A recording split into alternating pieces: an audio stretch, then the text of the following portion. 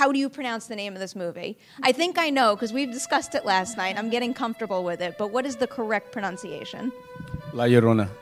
The Curse of La Llorona. Welcome to the UD. This is Factually Maybe.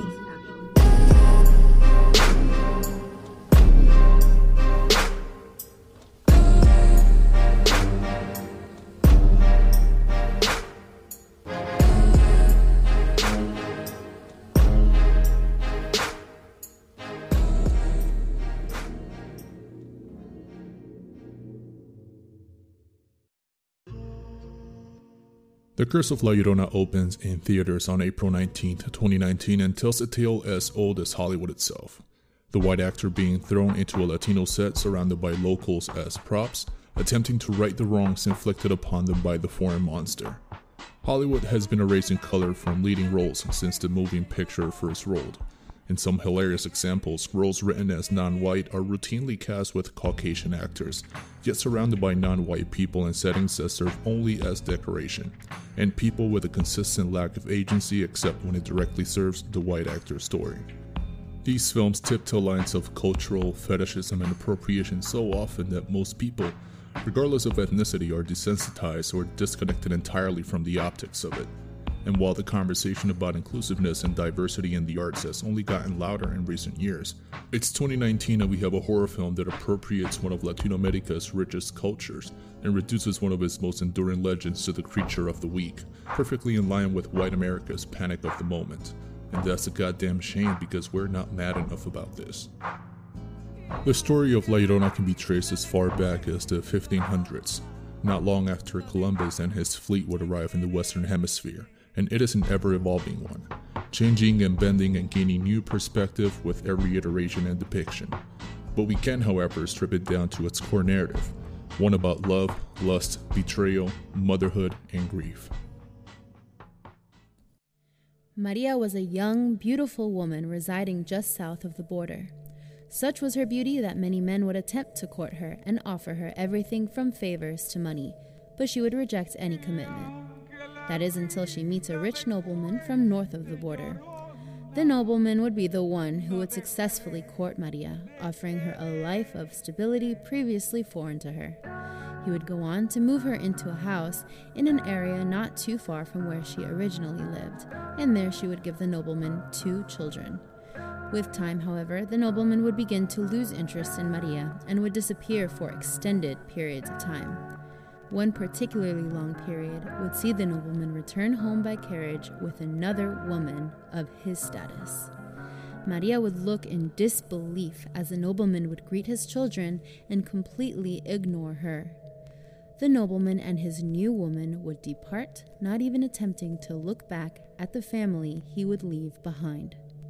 It's at this point that Maria snaps, grabs her children, and heads north in search of their father, eventually reaching a river. Struggling to cross this river, Maria loses grasp of her children, who would drown shortly after. This would devastate Maria. Lost in a cloud of betrayal, agony, and grief, she would eventually die in that same river. Arriving at Heaven's Gate, Maria is asked of the whereabouts of her children. Lacking a real answer, she is sent back to Earth, cursed to search for her children for eternity. The story goes that La Llorona will search for and find lost children, believing them to be hers, and drown them in an attempt at closure she will never find. Her soul is bound to a cycle that will never end as punishment for her sins. To understand myth is to understand archetypes and the persistence of a basis in gender and social status. In the case of La Llorona, this goes one level further and introduces race into the equation. A poor indigenous woman being courted by a rich nobleman should serve as a warning to an entire demographic of people.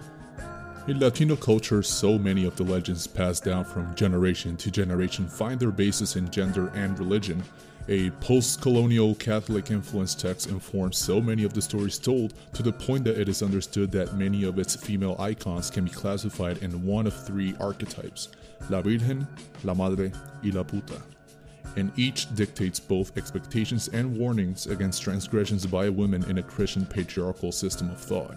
The expectation that you are to be pure until you provide a man, your husband, with a child, the obligation of motherhood as a primary and almost exclusive aspiration to all women, and the threat of being shunned and condemned by society for committing any transgressions against the established order by the men in power, interpreted as betrayal to your programming.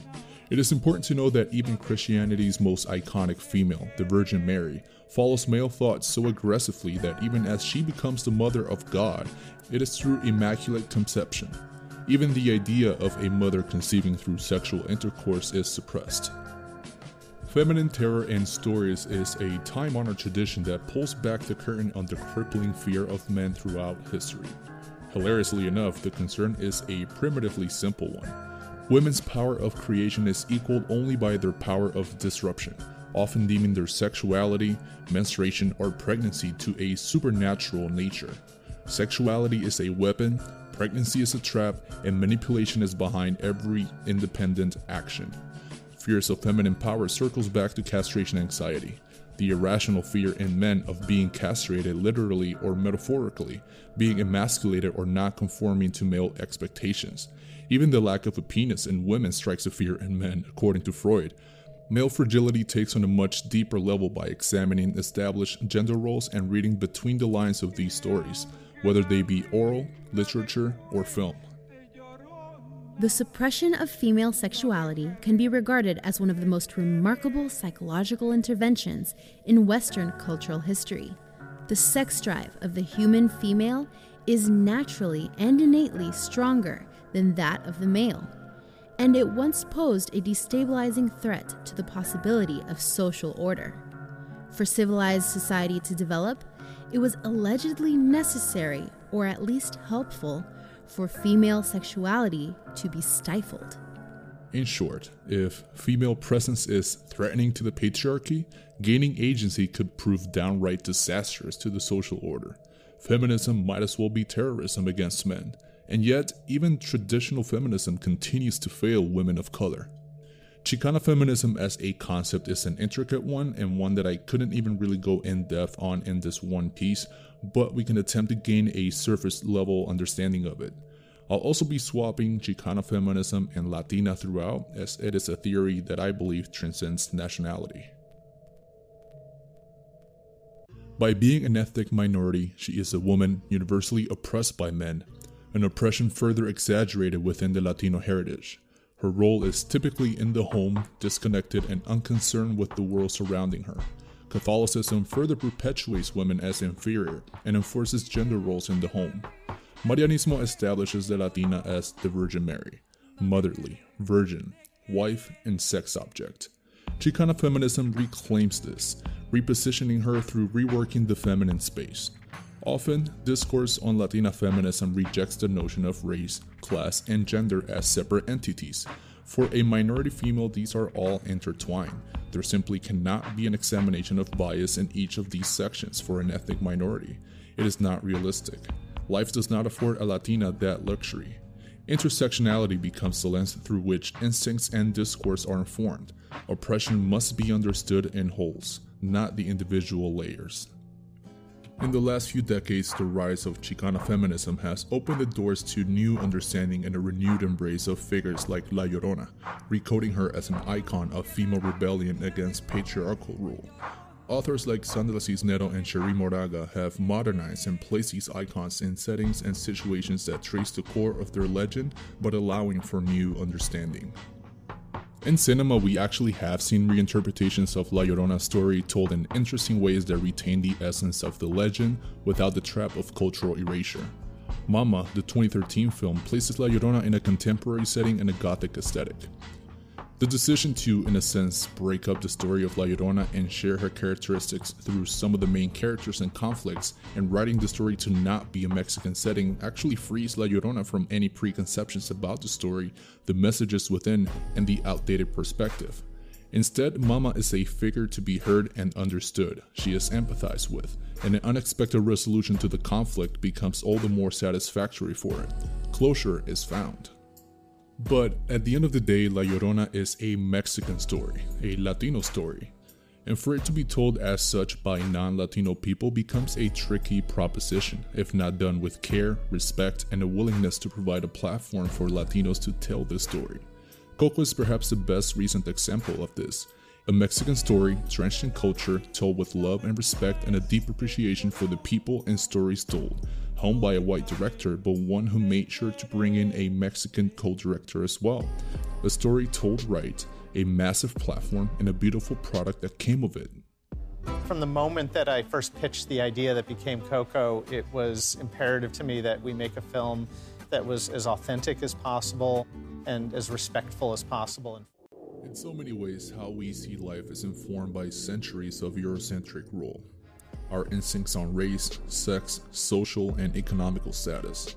Beyond that, our family structures have historically been in line with Christian scriptures.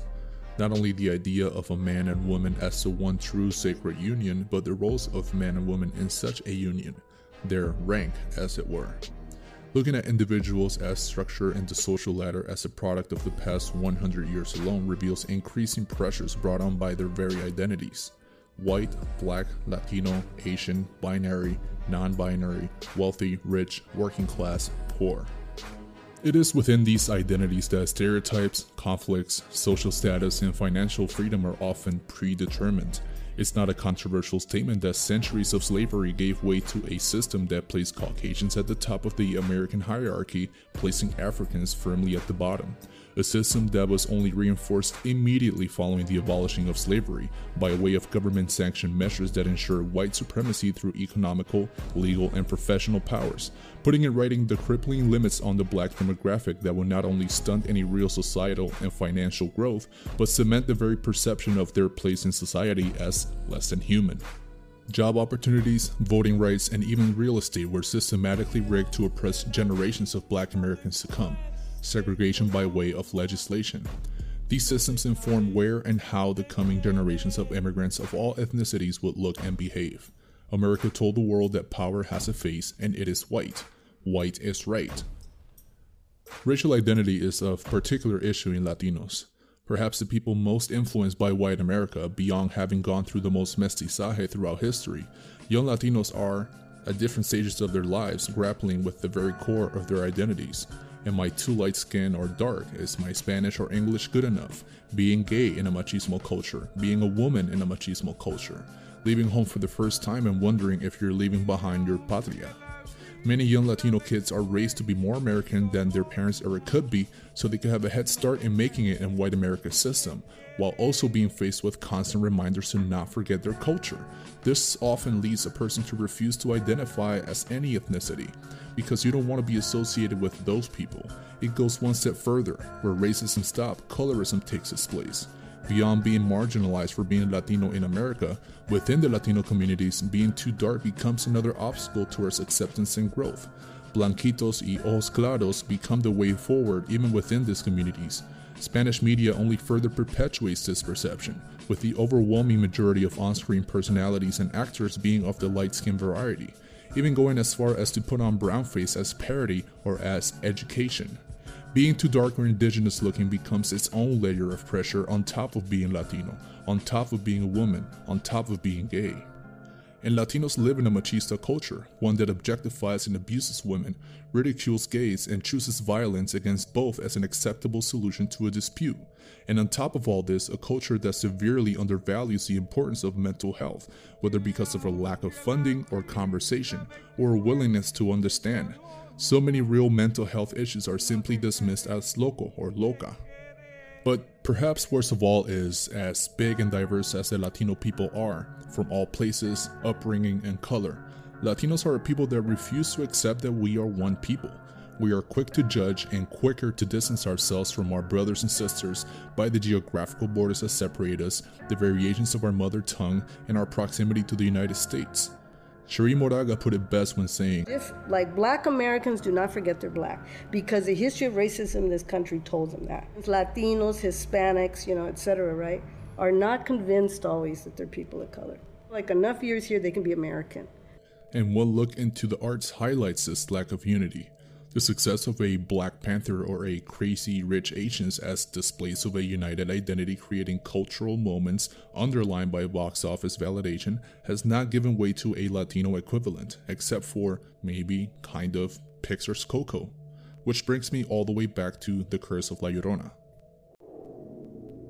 The power of metaphor, subtle or not, is that it allows for interpretations far beyond the text of the work, or the artistic intent, and few genres of art allow for such liberties like horror does. Which is why I find it so disappointing but fitting that horror has always been looked down upon as a lesser form of art or storytelling, and studios consistently oblige this bias, crapping out cuanta mil la puedan with small budgets for easy profit from audiences that simply don't know or don't care. That yearly dose of manufactured frights, jump scares, and unsurprising lack of substance or self-awareness. Now, I know I'm probably sounding like the same elitist assholes that ignore horror as art, but I'm honestly not above a good, fun popcorn flick. I just find myself constantly expecting more from studios, filmmakers, and film goers. We should demand more, and in some ways, we have. In recent years, as the collective consciousness and tastes have risen and found new enlightenment, so too has the quality of the horror genre. So-called post-horror has opened the door for audiences to experience and filmmakers to express an elevated brand of horror, marked by stunning, minimal, or hyper-stylized cinematography, nuanced stories, and fantastic performances and direction. And of course, there's Get Out, the 2017 Jordan Peele classic which tackles race relations, racial identity, and the hypocrisy of white liberalism in the post-Obama era all at once. Get Out would go on to win Best Original Screenplay at the 2018 Oscars, perhaps signaling a shift in the stigma and the elitism that has held horror back. The gatekeeping is less so now. There is something to the idea of reaching across the aisle to start a conversation, of knocking on the doors of those who might be your demographic, as well as those who are not, of packaging a message in a language that can be widely understood. Communication really is the key to real progress and evolution, and few mediums allow for universal language like cinema does. With its combination of visuals, sound, writing, and performance, film feels uniquely suited to say something, through as many senses as possible to as many people as possible. And horror, with high return on investment, remains the most consistently profitable film genre. And in these scary, toxic, and rapidly changing times, there really is no better moment to both embrace horror and more diverse stories overall, and reject the bullshit that studios feed you. In the era of information overload and misinformation as weapon, it is almost imperative that works of art attempt to reflect reality as we truly know it. We need art now more than ever. Conversations about race, gender, sexuality, and politics are begging to be started, and clearly, studios remain somewhat reluctant in providing a platform for storytellers to tell these stories. So make no mistake, these stories are not Green Book, they aren't Bohemian Rhapsody, and they sure as shit ain't The Curse of La Llorona.